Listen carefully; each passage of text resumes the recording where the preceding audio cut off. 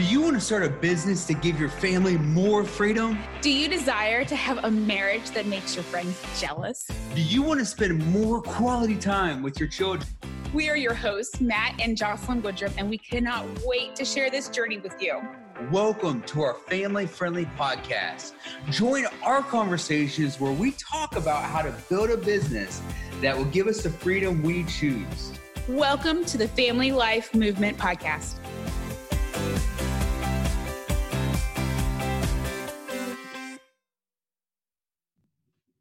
Hey guys, what is up? Matt Woodrum here with another episode in the Time to Rise series. And guys, I've entitled this one, Becoming Better. See, I think it's time as adults, as parents, as men, as women, as families, that we need to become our better self. Now, let me explain to you guys a little bit about what I mean by this.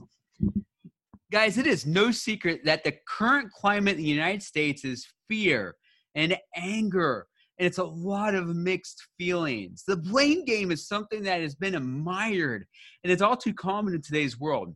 And as I was playing with my daughter, I started thinking about the long game. I started thinking, what happens down the road? What happens to our children? What happens to my daughters? What happens to your daughter? What happens to your son? What happens to tomorrow's society? And guys, I'm going to be honest, this started to disturb me as a dad who loves his 3 daughters. You see, I try to teach my kids this really big R word. And this word is the word responsibility. To me, this word's not a swear word. It means that someone is responsible for exactly where they're at in life. This gives someone the opportunity to understand that it is their responsibility alone to decide what they want to do with their life. Society does not control your fate. It does not control your future. Let me talk a little bit about that. Now, what I mean by that is, by statistics, I should be a world-class drug dealer failure because of some of the different things that I've been through. And guys, I'm not taking away that society does not put, some different blocks on us. It does not, put up some barriers and different things like that. There are people out there who have had to fight through some insane obstacles because of their situation. What I do mean is we need to be very careful. And as I go along, you'll see exactly what I'm talking about. But how do we show and tell our children that they can be or do anything they want if no one in today's society is taking responsibility for where we're currently at? See, it is my personal opinion. It is my personal opinion that if I'm not where I want to be in my life, it's my fault. See, when people hear that, when people see their life and they're like, oh man, I haven't measured up. I haven't, I'm not where I want to be in life. They blame the culture. They blame their parents. They blame the education system. They blame everything except for looking at themselves in the mirror. Now, guys, hear me on something. Our culture, the education system, parents of today, our culture, I'm not saying there are things within those that don't need to change. What I am saying is that it is our job as parents to take our own responsibility for ourselves. Now, before somebody decides to call it out, like I said, I'm not saying it hasn't been harder for some people. I'm also not saying that it has been easy for other people. As a matter of fact, next week's podcast is going to be all about that. We need to stop playing the blame game and stop being a part of the problem. We need to start being a part of the solution. But before we can become a part of the solution, we need to become our better self. Guys, there's an older movie, and this makes me feel old. And this movie is called Sister Act. It's a great movie. Whoopi Goldberg is in it. Phenomenal actress. She starts and she has a line in this movie that if you want to be somebody and you want to go somewhere, then you've got to wake up and pay attention. I love this movie because it follows a group of people from all walks of life, and it shows us what can happen when people decide to wake up instead of blaming everyone else or everything else. Guys, parents, dads, moms, it's time for us to wake up and pay attention. Our children are watching everything that we are doing, and they are following in our footsteps.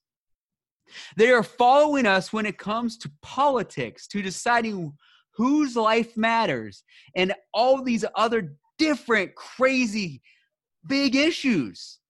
As parents, it is our job and responsibility to become better, to live life better, to understand that our life matters. As a mom, as a dad, your life absolutely matters. And I want you to know that it doesn't matter what all these other things are saying, what politics are saying, what the internet's saying, what social media is saying, whose life matters and stuff like that. What I'm saying is, as a parent, your life matters.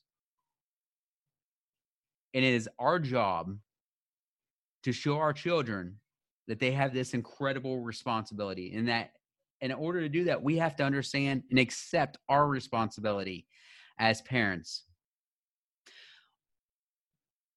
You see,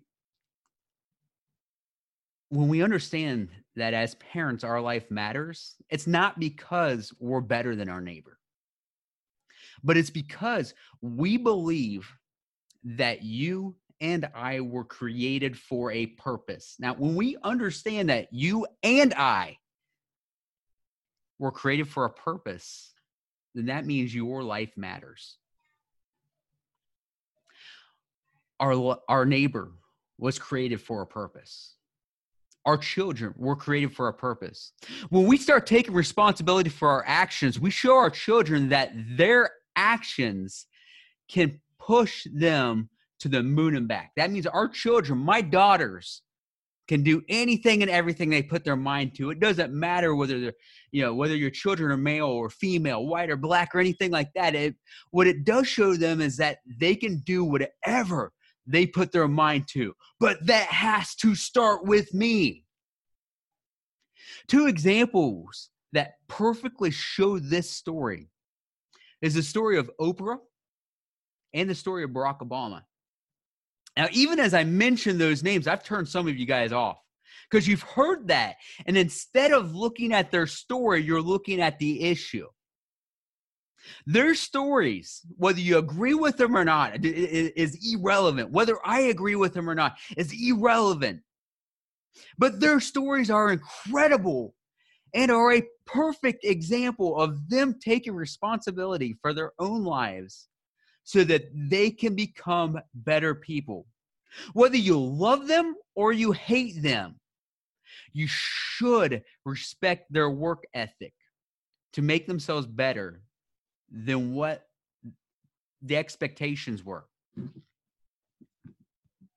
Now, guys, see, as parents, we should guide our children, and we could guide our children into greatness. They can become the next president of the United States. Your son could become the next president of the United States. My daughter could become the next president of the United States. Your daughter could become the next president of the United States. Our kids could find the cure for cancer. They could literally do anything that they want, but it starts with you becoming a better you.